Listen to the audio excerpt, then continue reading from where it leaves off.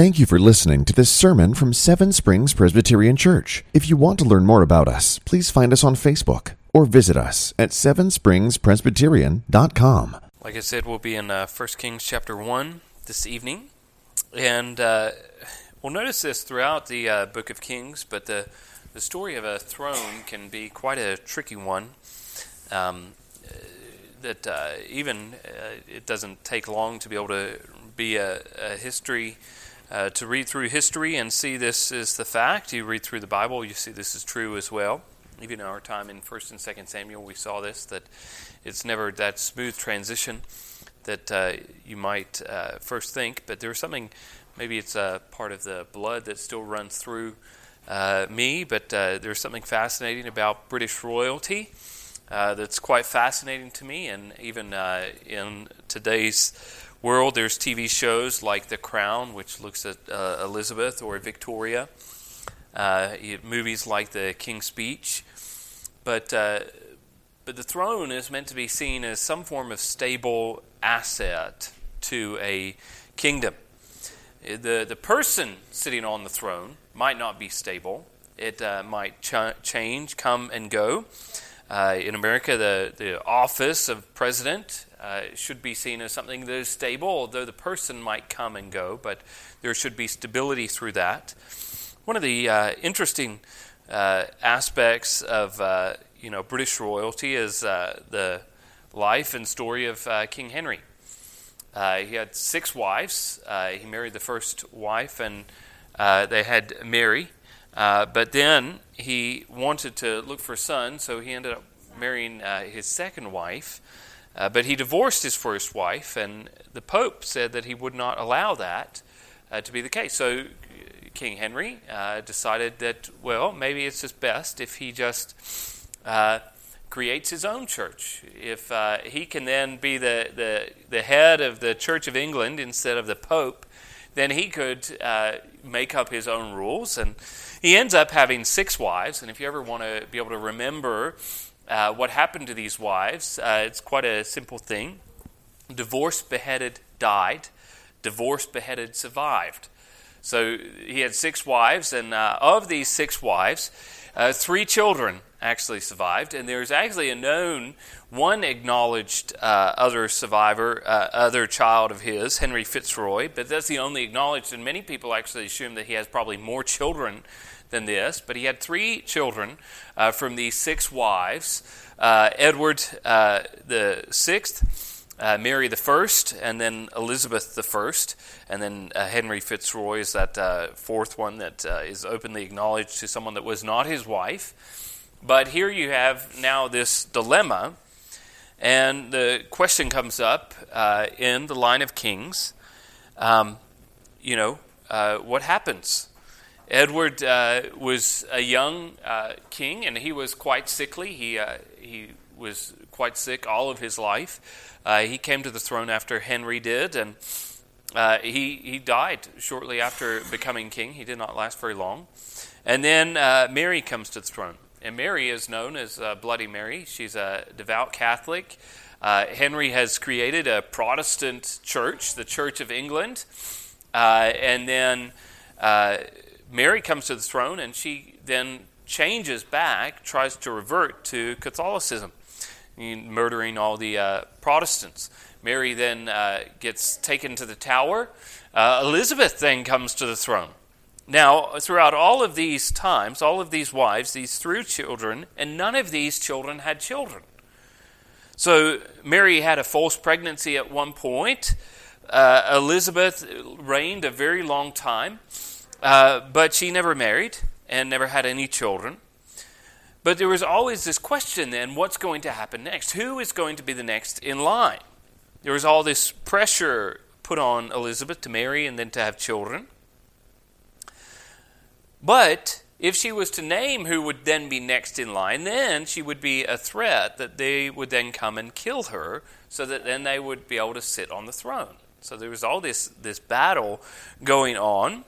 Often people might name a regent for something if they fell sick, someone who would then take over, or a woman. This happened quite a few times, is that a woman would name a regent if they got sick and were about to give birth. Death during childbirth was quite a common occurrence back then. This happened to the person that before Queen Victoria came on the throne, Charlotte. Now, just as much as there was this uncertain time in this, we also in the USA have times of what is uncertain about tomorrow. That's famous stories as we looked at when we started to look at Absalom with Aaron Burr, Thomas Jefferson's vice president. But in all of this dilemma, we see this now presented in the book of Kings. As we begin the whole new book, what is going to happen to the throne? Who is going to sit on the throne after David? Just as there was this large amount of suspense that happened throughout all of David's life, that we saw that David was anointed king in chapter 16, and for the rest of 1 Samuel, he doesn't ascend to the throne. It seems like Saul is winning, that he might never be king. Now, we know who the next king is from 1 Samuel chapter 16. We know Samuel is a good, godly man. We know that he is right. But then what happens? Ishbosheth comes to the throne, Saul's son, and he reigns for about 7 years. Although we know David is the next to be king, it's not that smooth transition that happens. David is king there in Hebron. And then what happened during David's reign? Well, it seemed like there was periods of peace, but Absalom now had this might not have been a large amount of time. But here Absalom was king in Jerusalem. And we often think, as we think back on these times, we think, of course, it's just Saul and then David. But that's not the case. You know, Saul, David, Solomon, there's all these times in the middle. You have Saul, you have Ishbosheth, you have David, you have Solomon, and then in the middle you have Adonijah. But even in these examples before, as I said before with King Henry, there was another lady, the Queen Grey, Lady Grey. She was put on the throne. She's known as the 9-day Queen. She was a young girl and really used by a pawn in her family to try and find a way to be able to ascend to the throne. She's known as the 9-day Queen because what happened is she was forced on throne by her family, and then she was executed. Many people that were trying to move the parts really did not care who sat on the throne. As long as their family name would keep remaining on the throne, they didn't really mind of all the privileges that you've had. Now, if you've ever watched any TV show, read books, there's a TV show called The Game of Thrones. Now, I do not recommend watching this TV show. It's quite a horrid, graphic, sexually content-driven show. But what I bring out is the title of this, that it's a Game of Thrones. That there's often this to and fro of who is going to be able to sit on the throne. Like this large game of check, but there's no checkmate at the end. The game ends, but then you ascend to the throne, and then someone else wants that position back. Many times in history, people have tried with these moving parts. They might not be able to sit on the throne, but maybe someone in their family can. Change the line in history. Now, this is a long introduction, but this all weighs up the question, what is going to happen to David's kingdom? What is going to happen to the nation of Israel underneath these new kings? Now again, if we point, we know at this point of reading one thing to be true. In 1 Samuel, we got a bit of a head start because in chapter 16, we know who the next king is going to be. The author spends a lot of time telling us about how David was selected, David was anointed, and also we follow David's story, so we assume that David is going to be king. But up to this point, we do not know who is going to be king. All that we know is once David dies, one of David's offspring will come after him, and the Lord will establish his kingdom. Now, this is where it's helpful when we come to our text, not to we don't come merely out of the blue. We don't really, but we know that there's a story beforehand, 1 and 2 Samuel. Now we find out in 1 Kings what this thing happens. So verses 5 and 6. Now Adonijah, the son of Haggith, exalted himself, saying, I will be king. And he prepared for himself chariots and horsemen and 50 men to run before him. His father had never at this time displeased him by asking, Why have you done thus and so? He was also a very handsome man, and he was born next after Absalom. So after all of this, David is old. We find out that he's in the beginning, that he's unable even to warm himself. He needs help. So he's coming to the latter parts of his life. And now we're introduced to Adonijah.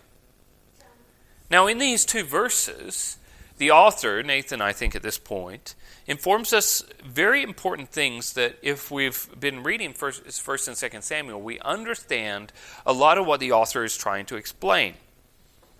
Now, even if we don't have any more up to this point, we can see the direction of what is happening in the way the author describes this. We're able to be able to make a judgment, is this a good thing or a bad thing? Specifically, is Adonijah going to be a good king or a bad king? And the first thing that we're told in these two verses is Adonijah exalted himself. And that's exactly opposite of what his name means. Adonijah actually means Yahweh is my master, or my Lord is Yahweh. But here, he is the one exalted himself. Now think back to that famous verse in chapter 2, in 2 Samuel chapter 5, when David had ascended to the throne after all this period of time, and this peace comes upon the nation of Israel, and David knew that the Lord had established him king over Israel, and he had exalted his kingdom for the sake of his people Israel. So here, David ascends to the throne after this long period of time. God exalts David and his kingdom. But here in 1 Kings, it's not God exalting Adonijah, it's Adonijah exalted himself.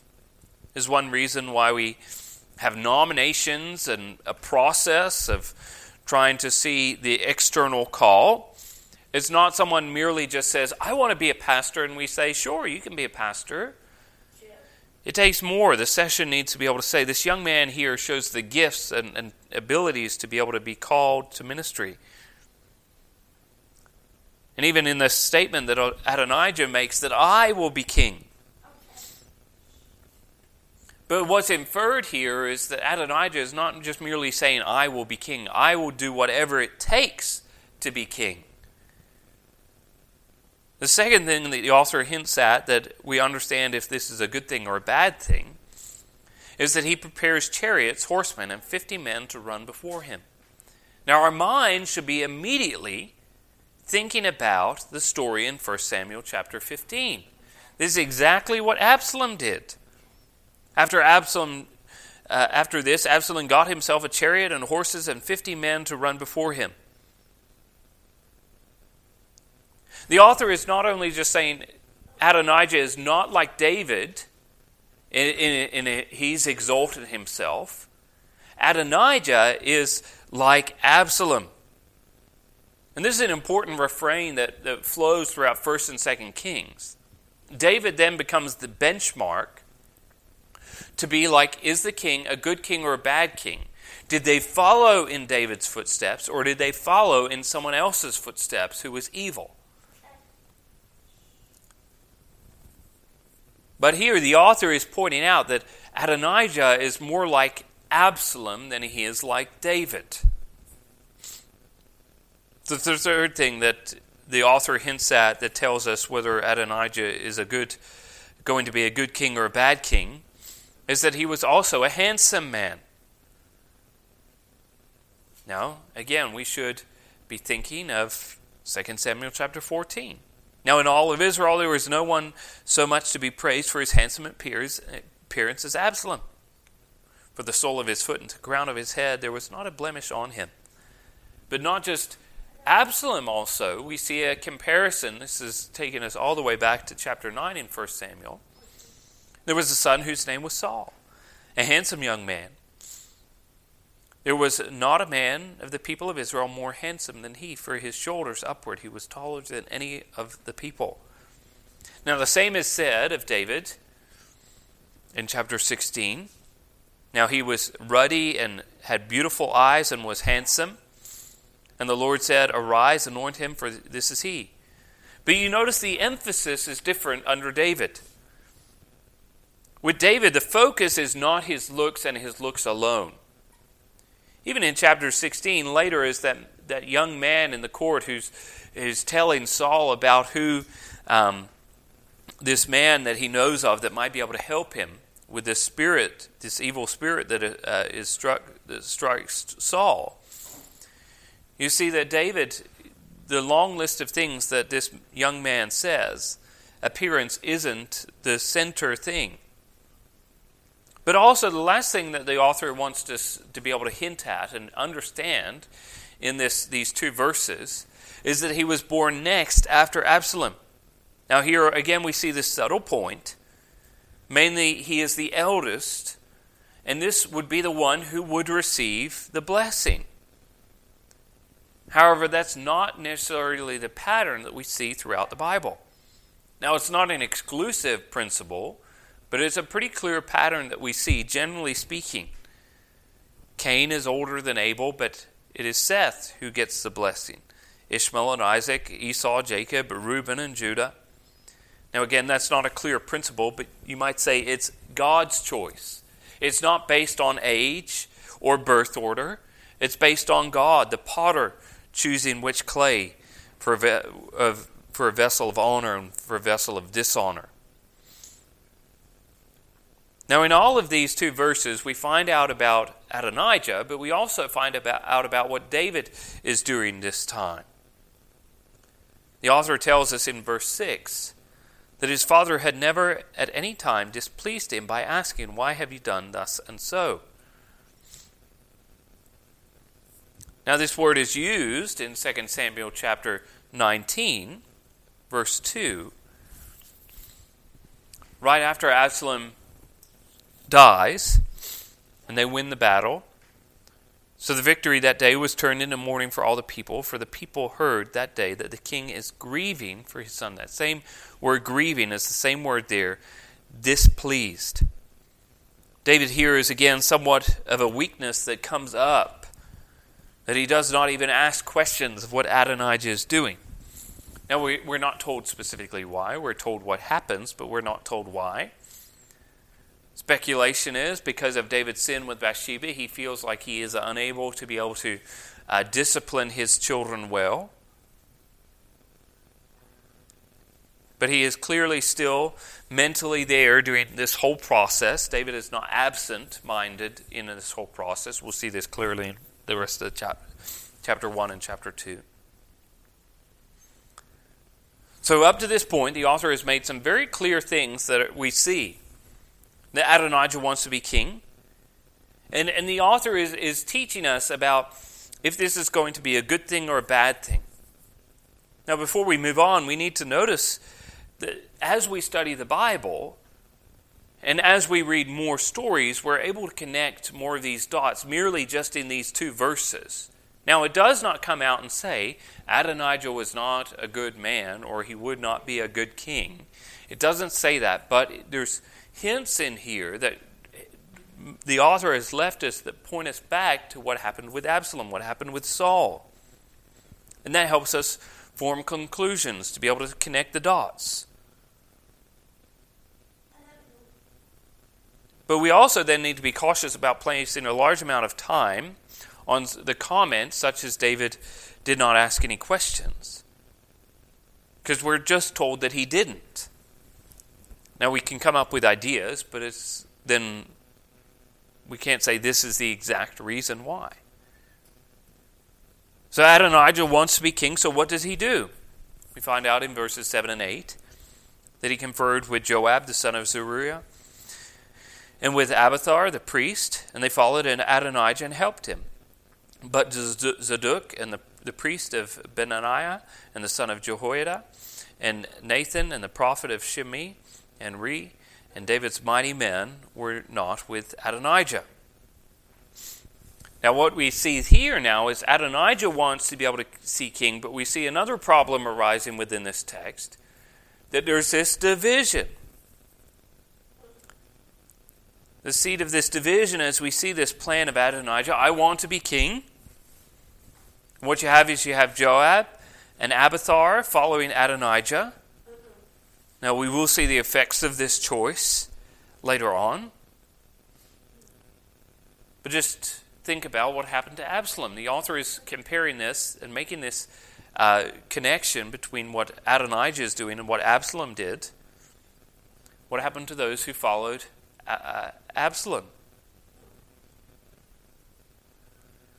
But we also are told that it's not everyone who follows Adonijah. We're not told why. We're just told that others did not. Specifically in verse 8, we're told about Zadok, Benaiah, Nathan, Shimei, and Rei, and the mighty men were not with Adonijah. Now Zadok met most of these people in 2 Samuel, specifically towards the end. Benaiah, the doer of great deeds. Nathan, the famous prophet. You are the man, David. Now again, let's pretend that we don't know what's coming in the story. Now we can even see here this clue. Is this a good thing or a bad thing? Joab is a hard man to pinpoint. Is he a good person or a bad person? Seems sometimes he makes wise choices. Sometimes he makes loyal choices for David's sake. But I don't necessarily you would say he's a godly man in all situations. But there you have Nathan, Jehoiada, and Zadok, all godly men. Shimei is mentioned later, and Rei this is the only time that he's mentioned. You can focus on many names, but think about what offices these men held. Joab, the commander of the army. Abiathar's a priest. But it's important to know, and take note of this, because this is important what happens later and what happens as we remember to connect it back to 1 and 2 Samuel. But Abiathar is actually from the house of Eli. So again, we can see, even before we're reading any more, we're seeing these dots the author is connecting with us to be able to help us to see if this is a good thing or bad thing. But we see a military leader and we see a priest. But there's something clearly lacking in all of this. That is the office of a prophet. You don't have Nathan or anyone else in that position of a prophet. Why is that important? Well, you think about it. Who anointed Saul? A prophet, Samuel. Who anointed David? A prophet, Samuel. And then what you have here is no prophet. David had Nathan, who come up, and throughout 1 and 2 Samuel, you see not just the rise of kings, but also the establishment of a prophet for the balance of the king. That's exactly what Samuel points out. Samuel saw Saul, and the Lord told him, "Here is the man of whom I spoke to you. He it is who shall restrain my people." When he meets David, "How long do you grieve over Saul, since I've rejected him over being king over Israel? Fill your horn with oil and go. I will send you to the Jesse the Bethlehemite, for I have provided for myself a king among his sons." Or in verse 7, "Do not look at his appearance or his height of his stature, because I have rejected him. For the Lord sees not as man sees. Man looks at an outward appearance, but the Lord looks at the heart." And who anoints David? Anoint him, for it is he. It's not merely that the office of the prophet then gets to choose who is king. The office of the prophet who hears God's voice and then anoints God's chosen person to be king. That the prophet is an important part of this transition. But that's lacking with Adonijah. calling yourself a king does not make yourself a king. We would say something like that we see in the government in America. You have checks and balances. And you might then say, if you're looking back in the Old Testament, you say that there's checks and balances found in the prophet and the king. That the prophet and the king go hand in hand as checks and balances. That you might have a king that is wayward, but a prophet who is godly, who calls that king to account. So we're merely up to verse 8, but we've seen the author is laying things out, even if we're not reading further into we know what's coming. But we're seeing here that the author is making connections to 1 and 2 Samuel to give us hints of where we're going. But then finally, Adonijah has his coronation. Verses 9 and 10. Adonijah sacrificed sheep, oxen, fattened calf by the serpent stone, which is beside En-Rogel. And he invited all his brothers, the king's sons, and all the royal officials of Judah. But he did not invite Nathan the prophet, or Benaiah, or the mighty men, or Solomon his brother. Again, here we see what Adonijah does, but also the people that he excludes. No doer of good deeds, no prophet, no mighty men. Again, the author has focused a lot of time to the mighty men in 2 Samuel toward the end, as these men are serving under David, but here they're not there in Adonijah's case. But again, we're reminded, what did Absalom do in 2 Samuel chapter 15? He went with 200 men in verses 11 and 12 from Jerusalem, who were invited guests, and they went in their innocence and knew nothing. And while Absalom was offering the sacrifice, he sent for Ahithophel the Gilonite, David's counselor from his city Giloh. And as the conspiracy grew strong, and the people of Absalom kept increasing. So here you have Adonijah seeking to be able to lead and claim the seat on the throne, and the author is showing us that he is more like, he is not like David. He is more like Absalom. He's more like Saul than he is like David. He's missing key important parts. Now we're going to stop here tonight, because if we were to begin the next section, I think that would be too much for us to be able to try and handle and try and consider this evening. But I think in all of this is a great reminder of us that there were always a generation away from apostasy. There were always a generation away from a leader coming in and shifting and changing things. We see this throughout Kings, the importance of a godly king, specifically on the nation of Israel. That a godly king will lead the nation of Israel to true worship of God, but an ungodly king will lead them away to worship false gods. I mean, again, it doesn't take long for us to be able to read through books in history, for us to be able to understand this truth. You think about the mighty seminary of Princeton. They can go within generations from the might of B.B. Warfield to then, years later, having Machen been kicked out in just such a short time. And you see this throughout the book of Kings. We saw it in Samuel.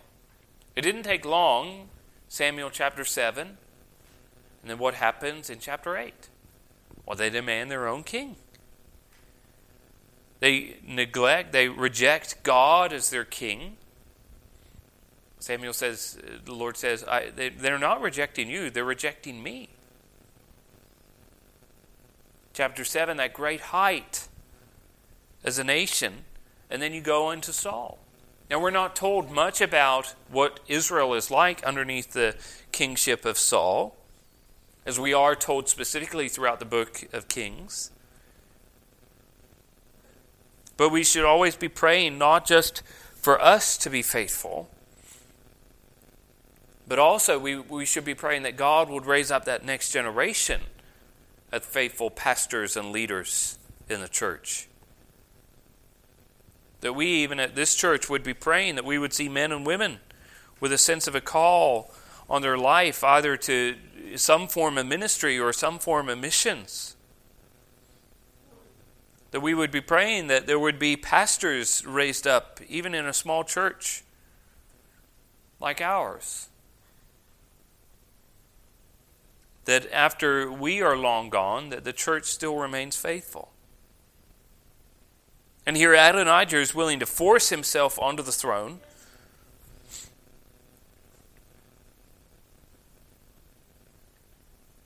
And this might be a bit dangerous, mainly because we have no idea what it would have been like. How this would have changed if this was to be the case. If Absalom was any example, then what Absalom did in his wickedness, we'll see it in other kings. But here there's also a contrast between Solomon, whom we meet just really in the last verse, that Solomon's not invited.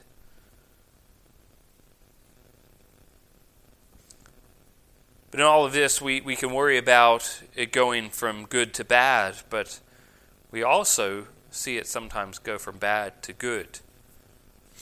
Just as a good kingdom can turn into a bad kingdom, so too a bad kingdom can turn into a good kingdom.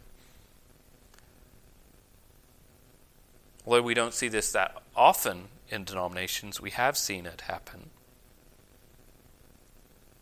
The denomination does turn back to Scripture. But we also have a greater sense underneath the New Testament of that of the Old. And that's that in the Old Testament, we know the promise that David's son will sit on the throne forever, but they might have a shadowed view of what that might look like. They might think that Adonijah would be a good king because he's David's son. But ultimately, we see in the book of Kings that both the north and the southern kingdoms are taken into exile for their wickedness. But we see that God's plan in all of this, that even when wicked leaders seek to be able to take the throne, that God's plans are never thwarted, that He does accomplish that promise of exactly what is said in 2 Samuel chapter 7, that His Son does ascend to the throne, and He does rule and reign forever. Now, it's not an easy ride. It's not found merely in the next in line of Adonijah or Solomon. We can find great comfort as Job does. In Job chapter 42, after the Lord speaks to him out of the whirlwind, Job turns and answers the Lord, and he says, I know you can do all things, and that no purpose of yours can be thwarted. What a great thing to be able to stand and see as we look in this opening chapters. We're beginning to see what's going to happen to David's kingdom. That promise that is given to us. If we're reading this story without knowing what is to come, we might not know who that next king is going to be. But we know that God's promise is going to happen. Thank you for listening to this sermon from Seven Springs Presbyterian Church. If you want to learn more about us, please find us on Facebook or visit us at sevenspringspresbyterian.com. Seven Springs Presbyterian Church began in 1874 and is a congregation of the Presbyterian Church in America located in Glade Spring, Virginia. Please join us for worship on Sunday at 10 a.m. and 6 p.m. For His glory and His gospel.